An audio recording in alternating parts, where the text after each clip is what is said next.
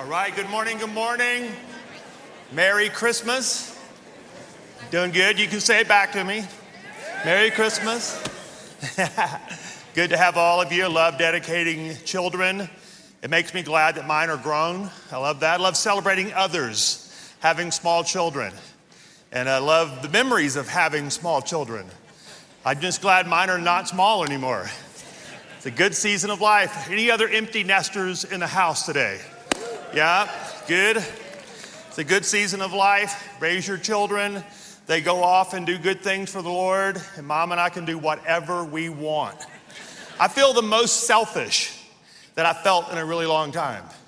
Because Pam and I were just talking about that. Like, you've earned the right, once your kids are gone, to do whatever you want. And it kind of feels good. It's kind of fleshly. Not very godly, maybe. I don't know. Feels good, though. All right. I'll stop right there. All right. Turn in your Bible to Luke chapter 1. We're also going to be in Luke chapter 7. Now, last Sunday, I have to tell you, last Sunday was one of the most significant, moving, emotional times that I've had as your pastor. It was such a beautiful sight last Sunday, Friday night and Sunday morning, where I watched hundreds of you come forward and give toward the debt reduction at New Life Church. Our goal is to be mortgage free, to release the money that God has given us, and entrusted to us, to spend that in the world, spend that in our city, to bless the people in the world and the city, and not send it to the bank. And last Sunday was just a miracle, not necessarily in the amount that was given, but in the number of people that participated. And I just want to tell you, I'm so very proud of you. It made me proud to be your pastor. All I've ever asked you to do with your giving is to pray and do what the Lord asks, just to obey whatever God asks you to do. So I want to give you a report. If you remember, at the beginning of this year, we were $9.6 million in debt. We were $26 million in debt 15 years ago. At the beginning of the year, we were $9.6 million in debt. As of this morning, let me give you an update. Roll that. Come on. Keep going. Yes.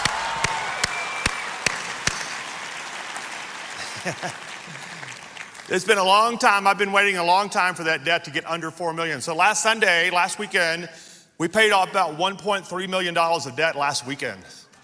And I'm so grateful, so thankful. Thank you so much. Thank the Lord first. Can we just thank God for His blessing on our life that gives us the ability to do that? I thank Him. I thank you. Listen, we can see the finish line now. I'm telling you, this is the first time as a pastor, I've been on this journey with you every step of the way for the last 15 years, and I can tell you we're in the last lap. I can see the finish line, and it's going to release a huge burden off of all of us to be debt-free. So thank you so much. I can see it happening very, very soon. I will stand here very, very soon and say to you, we're mortgage-free. I believe that. You believe that with me? Amen.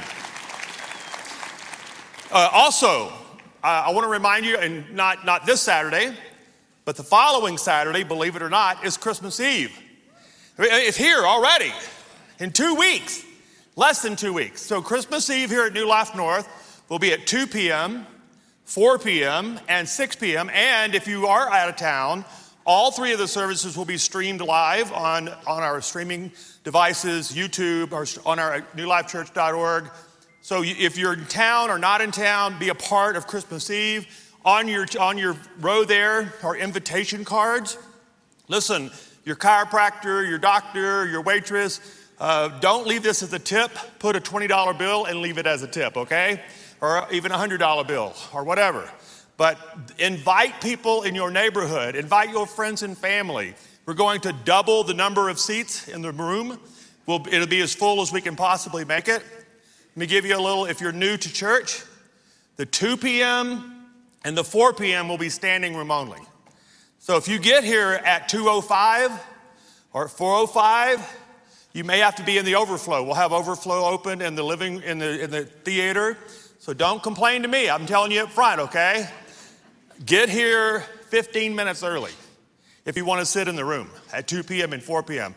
Or you can avoid all that hassle altogether and come at 6, because it won't be standing room only. That's the best one to come to if you don't like the big crowds, okay? But this is the second most attended service of the year besides Easter Sunday. So get here early, dress red, however you want to dress, red or green, I don't care. Broncos colors, I don't care. They're not playing well enough for me to wear a jersey this year, but if you... Once they score 50 points for the season, I might consider that, but... There was a flag football game out in the parking lot, and that offense looked better than the one that I saw on TV. All right, enough of that. Let me ask you a couple of questions this morning. I've been thinking about the season of Advent, the season of waiting and anticipating. I don't know about you, but waiting and anticipating sets you up for disappointment, doesn't it? When you are hoping for something, maybe you're hoping that your husband has caught the hint this year for what you really want for Christmas, only on Christmas morning to be disappointed again that he did not pick up on your hint. Even you wrote it down, you put it on the mirror, you all but said it out loud. I'm guilty of that. I want to talk to you today about being disappointed in Jesus. Is it possible that some of us this morning are carrying around with us a disappointment in how things have turned out, the way your life has measured up? Have you ever been mad at God? I'm raising my hand. I want to confess before you, I've been angry at God before. Come on, raise your hand with me if it's okay. No, there will not be a lightning storm inside the room for confessing that. Have you ever been mad at God? Have you ever been disappointed that something did not work out the way you had hoped? Raise your hand. Come on, raise your hand. It's okay to admit this, actually. It's actually very medicinal and therapeutic for you to say it out loud around everyone else. Did you notice almost every hand in the room was raised? This is a very common thing. We've been taught, and maybe erroneously, that if you follow God, you're going to be rich, skinny, and happy all the time. Right? That hasn't worked out for me. The more I love Jesus, the more dad bod I get for whatever reason, right? Father figure. It's not a dad bod, it's a father figure. Here's a better way of asking the same question. Have you ever been so disappointed in the prayers that were not answered, or in the prayers that were not answered, that we failed to thank God for the ones he did answer? In other words, what are you focused on this morning? Are you disappointed in that didn't happen, only to fail to remember how many times he did answer your prayers? Maybe he answered prayers you didn't even pray, just unexpectedly bless you. How many of you have ever had an unexpected blessing? A blessing you didn't ask for, that just kind of surprised you, right? I'm going to share a story that incorporates all of these things today. So we're going to read two passages of scripture. One in Luke chapter 1, and the second in Luke chapter 7. And both are the stories of John the Baptist, okay? This is a Christmas message. Luke chapter 1. In those days, verse 39, in those days Mary arose and went with haste into the hill country to a town in Judah. Now Mary is the mother of Jesus, and she's pregnant at this point. She's carrying God in her belly, in her womb. And she entered the house of Zechariah and greeted her cousin Elizabeth. And when Elizabeth heard Mary, the greeting, the baby that was inside of Elizabeth, so Mary's pregnant and Elizabeth is pregnant. Mary is pregnant with Jesus. Elizabeth is pregnant with John the Baptist. So two pregnant women in the same house. What could go wrong? When Elizabeth heard the greeting of Mary, the baby, John the Baptist, baby John, leaped in her womb, and Elizabeth was filled with the Holy Spirit. Just for Jesus coming into their presence. Now stop for a moment. People have asked me, why do Christ followers care so much about babies in the womb? This is one of the many stories. that tells us that life begins in the womb, that life begins at conception. And that's why we as Christ followers care deeply about what's going on in the wombs of women, because we believe life happens at conception. And this is a beautiful reminder of that. So Elizabeth is filled with the Holy Spirit, and she exclaimed with a loud cry, "Blessed are you among women, and blessed is the fruit of your womb." Now that's Elizabeth saying that about Jesus, who was in the womb of Mary. All right, now are you catching this? That before John the Baptist ever was born, is it true? Let me just ask you a question, hypothetical question. Before John the Baptist was ever born, he had been impacted and influenced by Jesus. Is that a safe assumption according to this story? That his presence, the presence of Jesus, it affected John the Baptist. I mean, he flipped over in the womb and the mother starts speaking in tongues. I mean, I think that's a pretty epic encounter. Luke 7. Now, between Luke chapter 1 and Luke chapter 7, a lot has happened. A lot. John the Baptist is out in the desert, clothed in leather and eating locusts and honey. He has his own reality show on the Discovery Channel at this point. His Instagram feed is blowing up. John the Baptist is a big, big deal. Thousands are going out into the desert to hear this prophet. You know what they're saying about John the Baptist at this point? That he's a modern day Elijah. He's come to tell us about the coming of the Messiah. Maybe he is the one that we've been hoping for the last 400 years. Maybe John the Baptist is the big deal. Well, in Luke chapter 7, he's in prison. He's been captured. He's in a dark, I've actually been to the jail cell, where the kind of jail cell, nobody can really know if it's the jail cell, but I've been in the kind of jail cell that John was probably in, and I'm just telling you, it's not the Hilton. It's a little tiny square, cinder block kind of place, dark, wet, cold, nasty, no plumbing. Food, you had to have, your relatives had to bring you food because the jail keeper would not bring you food. So that's why when Jesus said, take care of the prisoners, he was actually saying, go feed your in-laws that are in jail. That's what he was saying. So John the Baptist is in jail.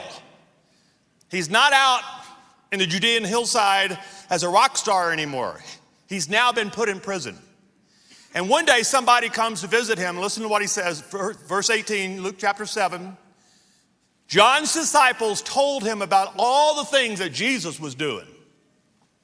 Calling two of them, he sent them to the Lord, and listened to the question that John the Baptist asked these disciples to go and ask Jesus.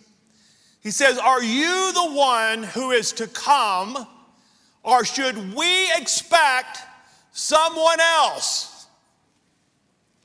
Now let me ask you a question.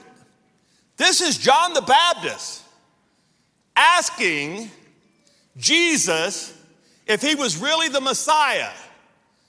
Wait, John the Baptist, you grew up with Jesus. Y'all lived in the same town. You watched Jesus hit a home run every time. He never struck out. He healed your dog when it was sick. You leapt in your mother's womb when he walked in the room.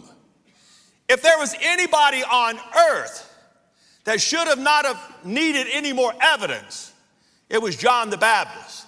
So why was John the Baptist, who knew Jesus well, why was he suddenly doubting that Jesus was the Messiah? Listen to this. John the Baptist, so they go back to Jesus. And they said, John the Baptist sent us to you to ask, are you the one who is to come, or should we expect someone else? John the Baptist, by the way, was the one that baptized Jesus. Let me just back up here for a moment, because this is a fascinating passage of Scripture. John the Baptist is the one that took Jesus, put him under the water, fully, completely immersed him, brought him up out of the water, and the Spirit rested upon Jesus like a dove. Not only that, if that were not enough, a voice from heaven that John the Baptist heard. This is my Son, in whom I am well pleased. And they all went, whoa. Okay, this is the same John the Baptist who's now asking, should we be looking for another Messiah? How did he get so much doubt in his heart? How did he arrive at this place? John the Baptist is the one who said, he must become greater, I must become less. What a holy, pious moment that was. You know what I think? I think we all say that once in our lives. You know, God must be greater. I want God to get all the glory, and I'll just become less. But most of us hope that that's a temporary thing. Maybe if I let God get all the glory, I get so far. This is kind of a soapbox moment for me, because I hate on social media. To God be all the glory, but look at what I'm doing.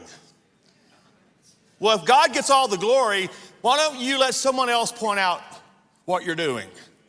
Why are you always pointing out what you're doing, and then at the end say, but to God be all the glory?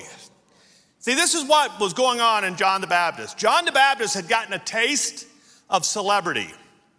And once you get bit by the celebrity bug, it's almost incurable.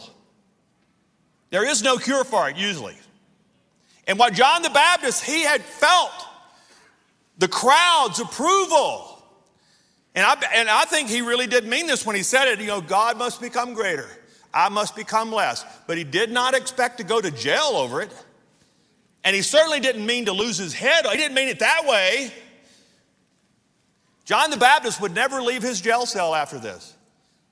He would never be a big deal again. I don't know this for a fact, but I'm assuming something. I bet John the Baptist, through the windows of his jail cell, probably heard the adoring crowds cheering for Jesus. The same crowds that used to cheer for him are now cheering for his cousin. And that's why he wants to know, hey, y'all used to call me Elijah. You know how Elijah got the best send-off in the history of the Bible, right? You know, how did Elijah, you know, if you don't know this story, it came time for Elijah to die, the old prophet, and God came down, sent angels down with a chariot. He gets in the chariot and goes, see you later, bye, guys. See you in heaven. And he gets sent off into like a sky on a chariot ride. They had been calling John the Baptist Elijah. But John the Baptist was not going to get a chariot ride to heaven. He was going to lose his head. And that's what was causing the frustrations. Listen, don't ever forget this. Frustrations are simply unmet expectations. You expected something, you didn't get it, and now you're frustrated. It's like the pizza being delivered, like you can smell the pizza coming to your house. This happened recently, okay? This is first world problems, all right? So on my app on my phone, they showed me a picture of a Meat Lover's pizza. And I could literally smell the pepperoni off my phone. I don't know how they did it, but I could smell it. And they told me it would be at my house in 26 minutes. 46 minutes later, on a really cold day, I think he put it in his trunk as he delivered it. Because when it got to my house, it looked like it had been baked about 3 days ago. See, that's unmet expectations. That's frustration, right? This is what's going on with John the Baptist. So listen, go now to verse 21. And let me show you what Jesus says back to him. He says, at that very time, Jesus cured many who had diseases, sicknesses, and evil spirits. He gave sight to many who were blind.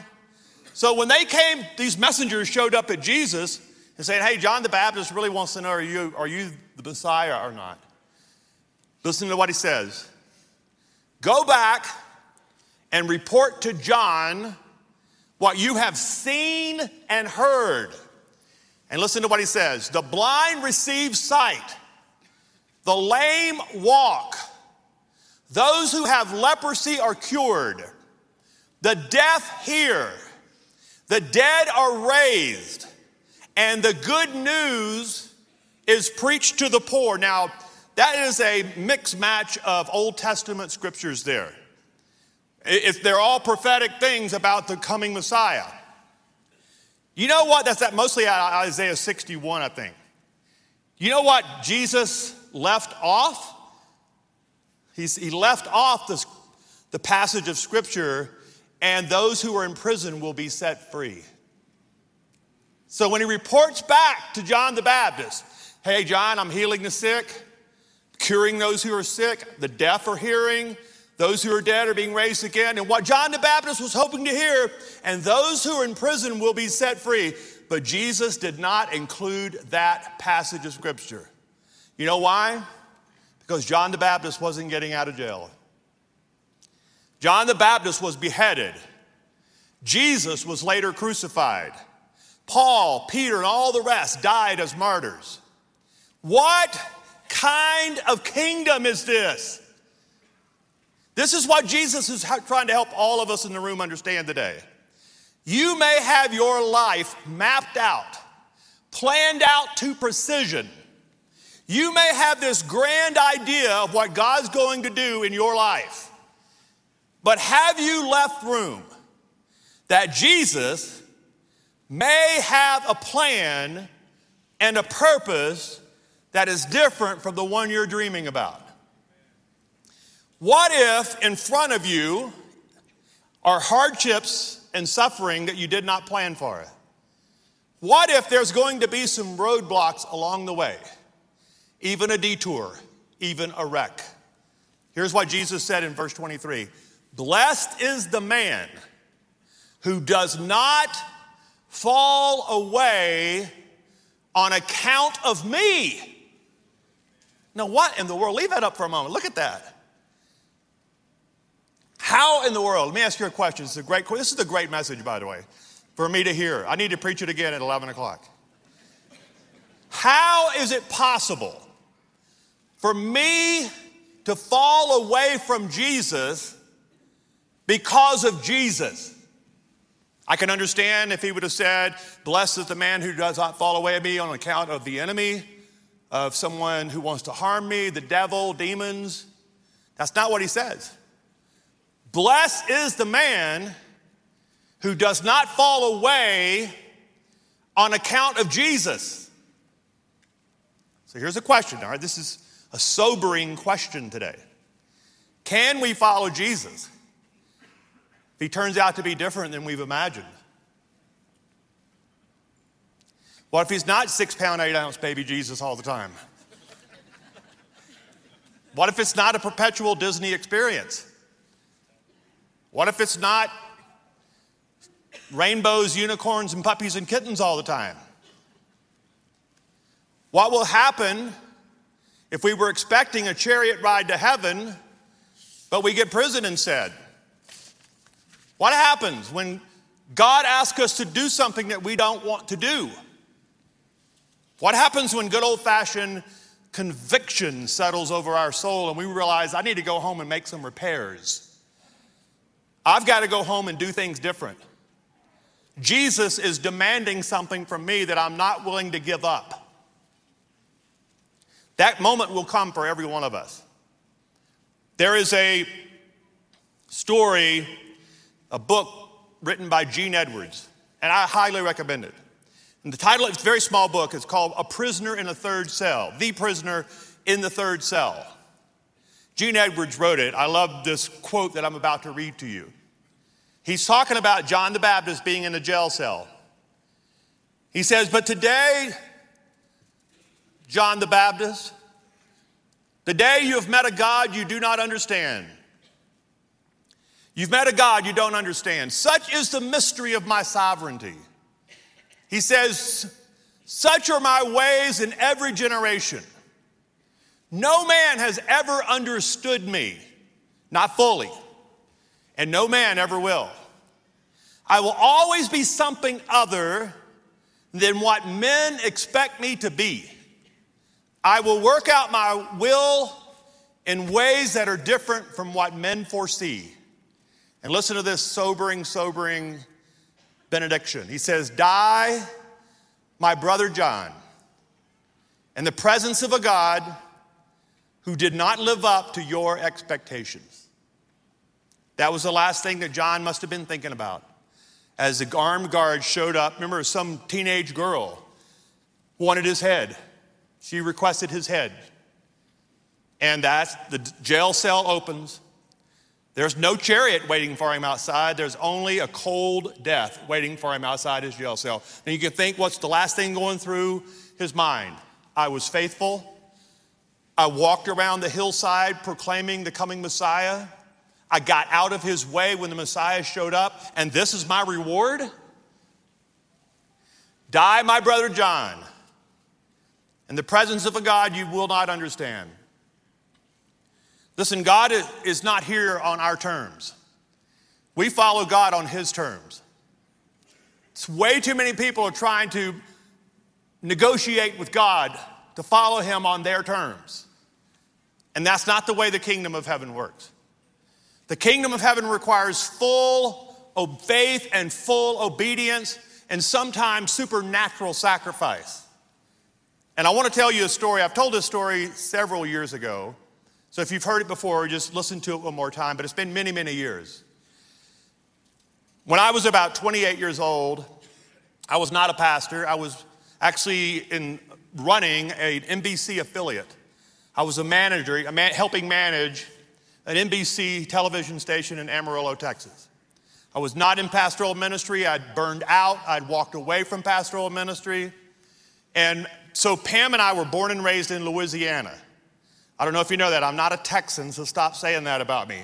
That's offensive. That's offensive to me. I'm from Louisiana. God bless Texas, but I'm not from there. I'm from Louisiana, the Bayou State. And we had moved, though, from Louisiana to far north Texas, to Amarillo. I love Amarillo, but the end of the earth is 20 miles outside of Amarillo, Texas. It just disappears. People die out there, okay? But we were in Amarillo, Texas. I was running an NBC television station. While we were living there, Pam and I discovered that we could not have children, that we were both had very significant medical problems. Both of us did. And there was just really no biological way that Pam and I would ever have children. And we were heartbroken. Now I'm 27, 28 years old. We wanted a family desperately. Every doctor that we could afford told us the same thing. You can't have children. There's nothing we can do for you. We tried surgery. We tried everything, okay? We could not have children. So we're at a very low point in our married life. And quite honestly, I'm missing home. I don't know if you've ever moved away from your family. A lot of you in the military know what this feels like. But we were a 10-hour drive away from my family. And we were a young married couple, and I was lonely, no kids. And one day, a television station in Monroe, Louisiana, 30 minutes from my mom and dad's house, an NBC station in Monroe, Louisiana called me. Brady, we've been watching you. We've been following your career. I have an opening here in senior management that we want you for. Listen, I'm 28. And he offered me more money than I'd ever thought of ever making. He spelled it out for me. And back then you didn't have speakerphones. So we had to both listen to the receiver from a phone that had a cord on it. We're in our kitchen. And I got the phone turned like this. Pam's listening, I'm listening. He's telling me all the details of the offer they're making me. It was north of $100,000. And this was a long time ago. That was a lot of money for me. We'll pay for your moving expenses. We'll do this, we'll do this, we'll do this, we'll do this. I'm going, the chariot ride had shown up. We were going back to our home state of Louisiana. We're going to come back as conquering heroes, making more money than either one of my parents were making. Of course it's God, right? I said to him, he was a believer. I'm a believer. I said, I'm a believer. I need to take at least one night to pray about this. I'll let you know in the morning. All right, Brady, can't wait to have you. Hung up the phone. I high-fived Pam. Pow, yes. Why are we even praying about this? Come on. I got to pray about it, though. Now, what I'm about to tell you is exactly the way it happened. Sometimes I don't let facts stand in the way of a good story, but what I'm about to tell you today is the absolute truth, okay? No embellishment. I go outside the house in Amarillo, Texas. I take one step off the front porch like this, and the Lord said, no. Now, I don't know if you've ever had God yell at you, but he was getting my attention. He goes, no, don't go. Now listen very carefully, because some of you really need to hear this. In a calmer voice, he said to me, Brady, if you go back to Louisiana, I will bless you. This is not about blessing and cursing. In fact, most of the time when God asks you to do something, it's not about blessing and cursing. It's about blessing and better blessing most of the time. What are you willing to settle for? He said, Brady, you go back to Louisiana, I will bless you. I know you love me. I love you. You're going to follow me all the days of your life. I know that. I'll bless you. He said, but Brady, if you will wait for me, the better blessing is here in Amarillo. So now I got to go back in and tell my wife. So I walk back in like this. I've been gone like 3 minutes. And I said, Pam, we can't go. She goes, what? Now I got God yelling at me and Pam yelling at me. And by the way, their voices sound the same. They're very similar. I said, Pam, the Lord has just made it so clear to me that there's a better blessing here. Now, Pam's very godly. She's the sweetest person I know. She said, Brady, I'll pray too. And the next morning, we both woke up and we both really had a lot of confirmation that the better blessing was to stay steady in Amarillo. So I had to call the guy and say, we can't take the job. He was so disappointed. He was actually a little aggravated at me. I said, sir, I'm just so sorry. I wish I could give you a better reason. We just prayed about it and we just can't. And I'm so sorry. Now, I wish I could tell you that like the next day a big miracle happened. It was months went by with no answer from the Lord about what the better blessing was. I had no idea. Month after month after month after month passed. Nothing. Silence from God. One afternoon, I'll never forget where I was. I was at work, and my phone rang, and this sweet pastor, Pastor John Love, I just saw him a few weeks ago, 78 years old or so, a just godly guy. Pastor John Love called me, goes, Pastor Brady, he goes, I've got a woman here in my office. She's 6 months pregnant. This afternoon, she was mowing her yard with a push mower. These are Texas women now, okay? So you understand this. She's 6 months pregnant, push mowing her yard. And she said the Lord spoke to her that the baby that she's carrying belongs to you and Pam. Would you pray about that? And I went, yeah, we'll pray about it. We'll take it. We met the next day. We went down and got a sonogram. And there was a little baby boy right there in her womb. That baby boy is 24 years old now.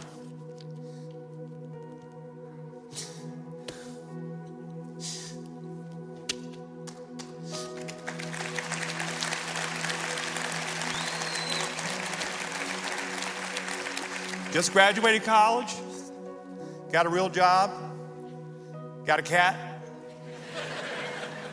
He's grown up. 2 years later, a little 19-year-old single mom in Amarillo walked up to me and Pam and said, I'm 9 months pregnant. I think this baby belongs to you. 3 weeks later, she gave birth to a redheaded girl with blue eyes. She graduates college next Friday, magna cum laude.